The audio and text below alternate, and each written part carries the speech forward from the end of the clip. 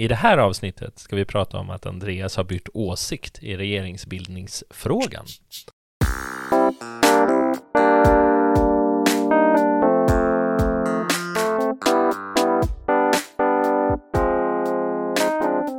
Dags för nytt avsnitt av Berg och Wernberg.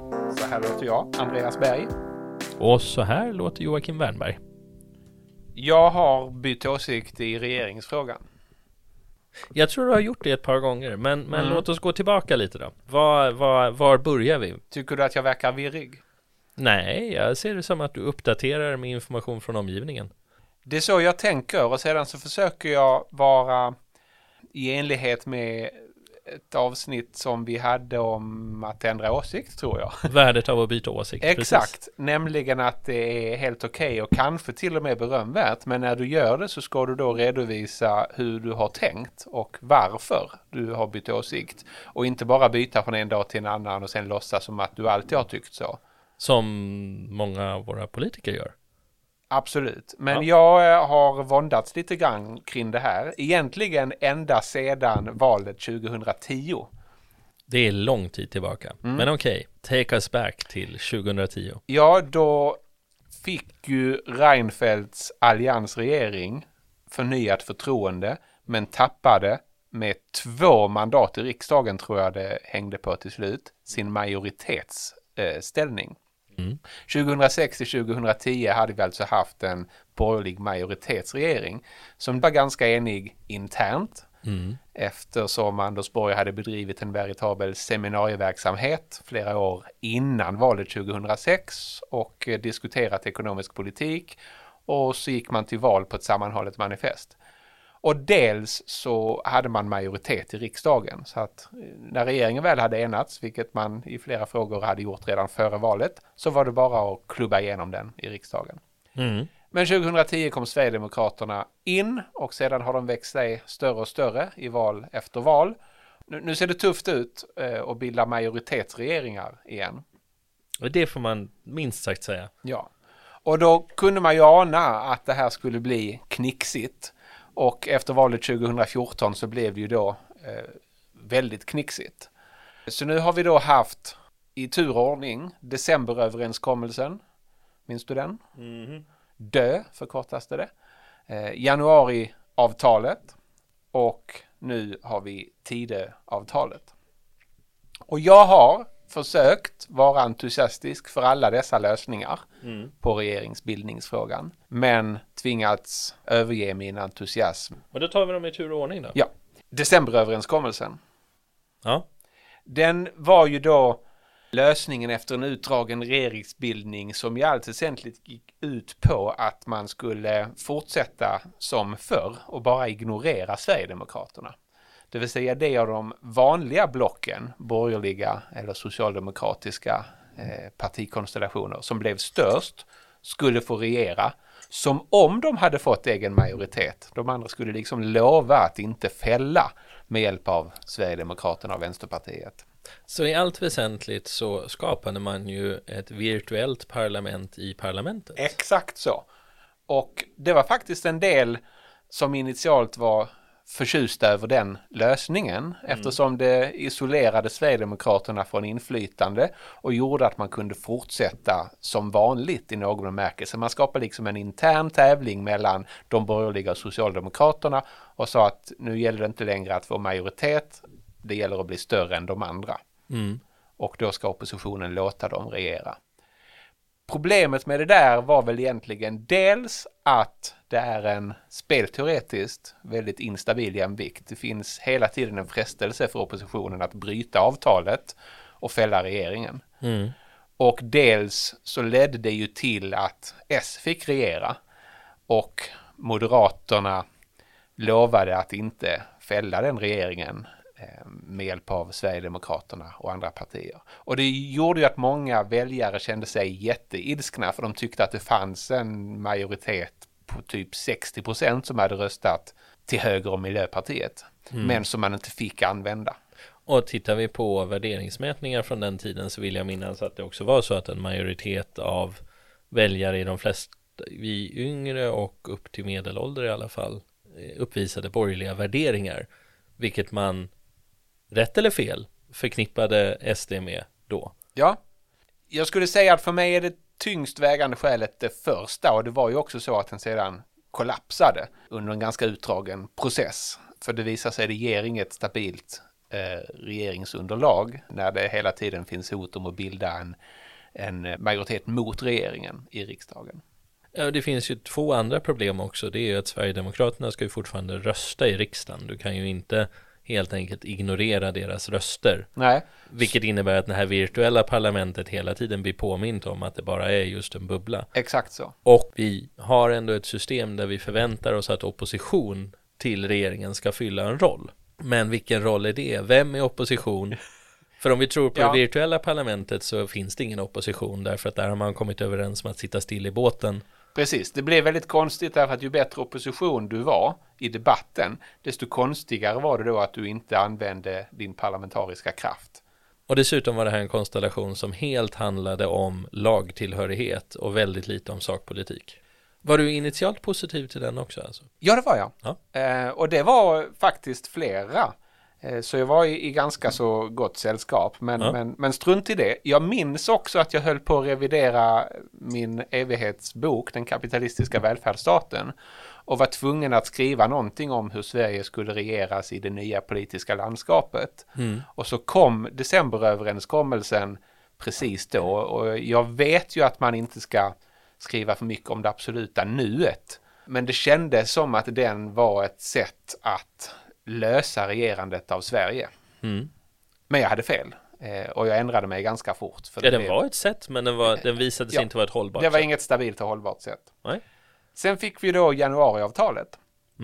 Då skrev jag, tror jag, till och med en DN-kolumn om att avtalet fick orättvis kritik. Då menade ju många, inte minst moderater och kanske sverigedemokrater, att avtalet var ett sätt av Socialdemokraterna att lura L och C att stödja en S-regering. Och att det enda de fick var en massa utredningar som aldrig skulle komma att förverkligas. Och jag skrev i en kolumn att utredningar kan vara ett utmärkt sätt att varaktigt förändra Sverige. Därför att så har Sverige förändrats tidigare. Det gjordes utredningar om skattereformer och pensionsuppgörelser och en massa annat som faktiskt genomfördes och ofta genomfördes i blocköverskridande enighet. Men jag hade fel där också, för det blev ett antal utredningar som aldrig genomfördes, och jag skulle nu säga att problemen med januariavtalet var dels att det var för stora spänningar mellan partierna. Socialdemokraterna gillade inte de ganska långtgående liberala reformer som L och C fick igenom. Och dels var konstellationen för svag parlamentarisk.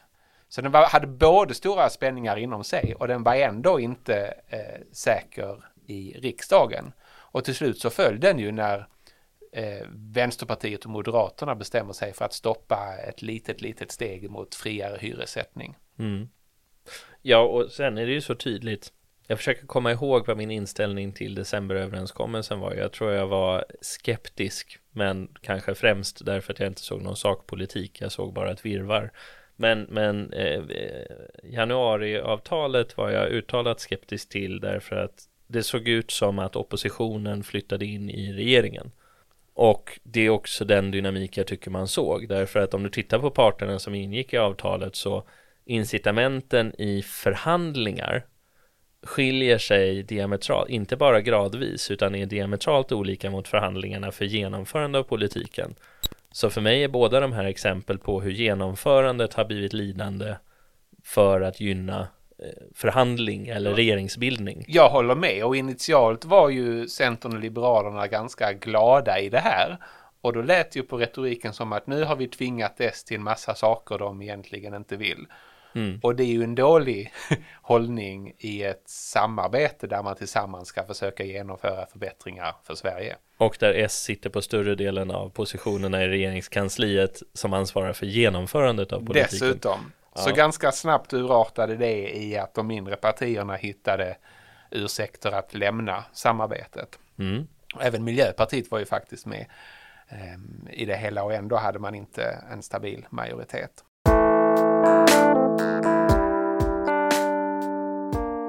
Sedan fick vi ett nytt val och en ganska lång förhandling, men den slutade med att Ulf Kristersson bildar en borgerlig minoritetsregering stödd av Sverigedemokraterna.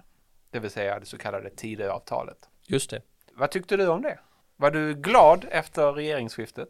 Glad är att ta i. Jag var nog försiktigt positiv till tanken, därför att jag tror också att man, oaktat vad man tycker om de olika partierna, så måste man fokusera på sakpolitiken och hur man kan komma framåt. Så där såg jag en möjlighet att åtminstone prova det här, men det ställer också enorma krav på alla parter, eftersom det är rätt tydligt att det parti som man har distanserat sig mest från, det vill säga SD, är också det parti som, om vi återigen skiljer på förhandling och genomförande, de har ett otroligt starkt förhandlingsmandat i Tidöavtalet för att få igenom sin politik. Och de sitter på en trigger för att destabilisera regeringen. Men de har inget inflytande över genomförandet. Nej, och behöver inte ta ansvar. Och behöver inte ta ansvar. Så att återigen så blir skillnaden, obalansen mellan förhandling och genomförande blir negativ på det stora hela. Jag tror vi tänker snarlikt. Men jag ser inte hur man skulle ha gjort på ett annat sätt heller, ska jag villigt erkänna. Nej, som den udda existens jag är, så kan jag ha röstat på Tidöpartierna, eftersom jag ju randomiserade mellan L och C i valbåset. Och när det då blev en borgerlig regering så försökte jag känna entusiasm av bland annat skälen som du också delade. Plus att gick in ganska mycket duktigt, kompetent och klokt folk i regeringen. Och regeringskansliet inte minst. Vilket gjorde att det fanns skäl att vara försiktigt optimistisk. Men det är nu uppenbart att det dels när det gäller politikens innehåll ger Sverigedemokraterna ganska stort inflytande. Det jag oroas mest av nu, om vi ska gå in på content i politiken, vilket egentligen inte är huvudgrejen, men att man nu höjer gränsen för arbetskraftsinvandring till, den kommer att hamna på 33 000 och därmed gör det svårt att bemanna ganska mycket i Sverige, tycker jag är olyckligt. Jag tror att man ser det som en eftergift som inte ser så farlig ut på pappret, men som kommer att få mycket större konsekvenser än vad man kan tro. Det tror jag också. Det kanske vi ska återkomma till. Men det är sannolikt också så att det går åt ganska mycket tid och energi från de här duktiga i regeringskansliet åt att mota bort de allra tokigaste sverigedemokratiska förslagen. Och generellt sett går åt ganska mycket tid och energi till att enas inom Tidölaget. Ja, dels så ska de enas. Vi är egentligen tillbaka på ett sätt. Jag funderar på vad det är för olika tillstånd vi har provat här. Vi har ju ett första tillstånd där vi höll SD ute, alltså decemberöverenskommelsen. Ja. Och skapade ett virtuellt parlament utan opposition. Sen så höll vi SD ute och skapade en knapp men tillräcklig majoritet. Ja, tillräckligt några år åtminstone. Ja. Några år. Ja. Genom att ta de små partierna och flytta över till ett av de stora. I det här fallet små på höger till stora på vänster. Men då gav man på pappret de här små ganska stort inflytande över politiken. Ja, och sen så hamnar vi istället i att vi provar att lyfta in SD i regeringssamarbetet och då gör det med en ren högerregering. Ja. Och ger då SD ett betydande inflytande över politiken? SD får ett betydande inflytande. SD i alla de här fallen har fått olika typer av, men väldigt intressant inflytande över politiken. Visst. Först genom sin tystnad och faktum att de hela tiden är verkligheten som knackar på dörren. Ja. Och sen nu då genom att få förhandlingsmandat men slippa ansvar för genomförande. Och det är ju en härlig position för ett högerpopulistiskt parti att vara i, få inflytande men ändå kunna vara ett oppositionsparti. Och på sätt och vis påminner om det här virtuella parlamentet också, för Tidögänget som helhet är en virtuell regering som då innefattar SD, men de sitter inte i regeringen på pappret.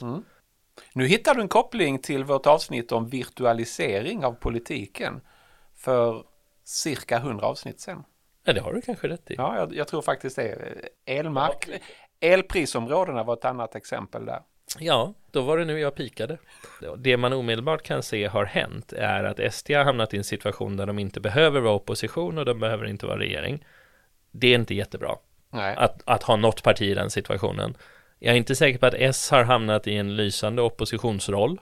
Jag tycker mest de verkar bida sin tid. Ja. Och jag är inte säker på att högerpartierna faktiskt lyckas prata ihop sig. Jag är inte säker på att förhandlingarna bara är i Tidölaget som helhet. Utan jag tror också att det finns betydande förhandlingar mellan L, KD och M inne på regeringskansliet som inte är helt friktionsfria. Och vad det här innebär är ju att det värsta med Tidöavtalet är kanske det vi inte ser, nämligen att det finns ingen förhandlingsenergi kvar åt de långsiktiga strukturreformerna som man kanske hade hoppats. Både du och jag har ju haft lite kontakter med regeringen och tänkt att nu kanske vi kan få till stånd den där reformen av skattesystemet eller hyresmarknaden eller vad det nu kan vara. Men det är inte så att de hoppar av förtjusning när man kommer med policy input. De har fullt upp med sitt. Dels har de fullt upp och sen så tror jag att det kanske fanns en förhoppning här om att vi skulle få se alliansen mandatperiod 1 där de hade ett färdigt förhandlat paket att avtalet skulle fungera som det och det innehåller inte bara borgerlig politik, absolut inte, men att det åtminstone skulle innehålla strukturreformer eller reformkraft eller genomförandekraft. Det finns någonting här i balansen mellan förhandling och genomförande som jag tror är ganska viktigt. Och genomgående för alla de här förändringarna är att förhandlingarna har blivit viktigare och genomförandet har blivit svagare. Exakt. Så nu har jag initialt försökt vara entusiastisk kring i turordning dessa 3, men tror inte på någon av dem längre. Vad tror du på nu då? Nu tror jag på att det är åtminstone värt att testa ett samarbete mellan Socialdemokraterna och Moderaterna i regering. Mm. Du verkar helt tyst av chocken, men jag tror du vet att jag har graviterat hitåt ett tag. Det jag tänker mig att man vinner är dels att när de väl har enats om en politik så vet man att den har stöd i riksdagen och att stödet är blocköverskridande, vilket betyder att den kommer att kunna vara långsiktig på ett sätt som nog inte gäller Tidöregeringens reformer. Men för det andra så tycker jag mig ha anat att när Moderaterna förhandlar med Sverigedemokraterna så är det inte alltid den i mina ögon bästa, det vill säga mitteninriktade liberala moderata politiken som kommer fram, utan SD verkar dra Moderaterna åt ett icke-liberalt håll. På samma sätt som när Socialdemokraterna förhandlade med Miljöpartiet drogs åt ett mindre lyckat håll. Medan om de förhandlar med varandra så blir det inte nödvändigtvis en politik jag hoppar av förtjusning kring. Men de tar åtminstone inte fram det sämsta hos varandra. De skademinimerar. De skademinimerar. Och sen är det ju dessutom så, om man lägger till den lilla demokratiska aspekten, att de flesta svenskar tycker ju ungefär så. Som M och S och överlappet där. Medan de flesta svenskar faktiskt inte tycker som Sverigedemokraterna. 4 av 5 röstade inte på SD, men har nu en regering som i ganska stor utsträckning genomför deras politik.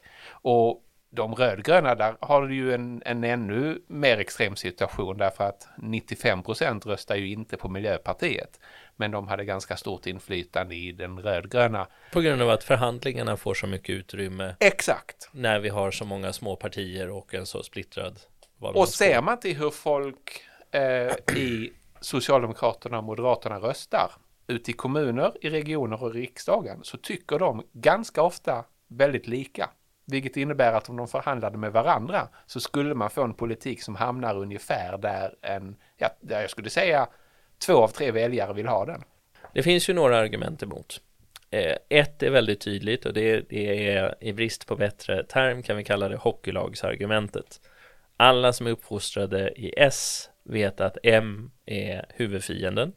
Ja. Och alla som är uppfostrade i M, när man har gått in i ungdomsförbundet, med uppfostrade menar jag har vuxit upp i, har sina vänner där, sin första kärlek där, de sociala banden, det här institutionaliserade relationsbyggandet som blandar ihop det privata och det professionella. Det är ju trögrörligt. Och det är därför jag tror det är svårt att skapa samarbeten över Inte nödvändigtvis över mitten i den politiska spektrat som sådant. Jag tror inte det finns något speciellt med mitten. Nej. Utan det handlar om vilka man har identifierat som vänner och fiender innan. Ja. Och vilka man har sociala band till. Om vi tänker oss att man kan komma över det, om vi tänker oss en generation, vi har tidigare pratat om skillnaden mellan de som dyrkar House of Cards och de som dyrkar West Wing. Just det. Och om stjärnorna står rätt så skulle då West-Wing-gänget, höger socialdemokrater och mer liberala moderater på rätt tillfälle lyckas enas kring sin syn på West Wing. Ja. Det är det som är att stjärnorna står rätt för att det här ska hända. Men då kommer den andra frågan, och den här har du säkert redan fått. Vad händer med oppositionen? Ja, den kommer ju bestå dels av Sverigedemokraterna som nog kommer ha en del att opponera mot, men nog också kommer vara hyfsat nöjda. Därför att M och S har ju varit en ganska restriktiv linje när det gäller till exempel migrationsfrågan och arbetskraftsinvandring tidigare. Och sen har du en liten men välbehövlig, förhoppningsvis liberal opposition som jag menar att Sverige behöver.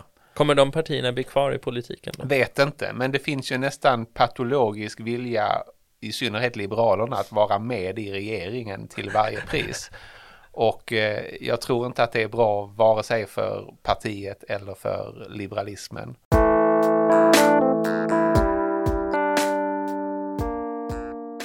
Vi gjorde ju ett antal avsnitt för några somrar sedan om hur väl partierna klarar tidens tand. Ja, och deras existensberättigande. Deras existensberättigande.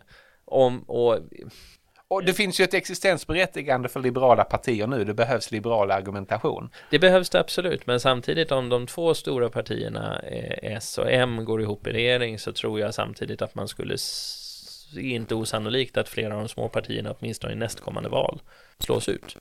Ja. Och det kanske finns ett behov av det. Då kanske vi får en strukturrationalisering av politiken. Kommer du ihåg, för om vi går tillbaka nu till 2010 så pratade man ju om alliansen och det här med att göra en gemensam valagenda och att på förhand gå ut och berätta vad det är för politik man ska driva. Ja. Som att vi var på väg mot USA. Kommer du ihåg det? Att det skulle finnas två stora block att välja på.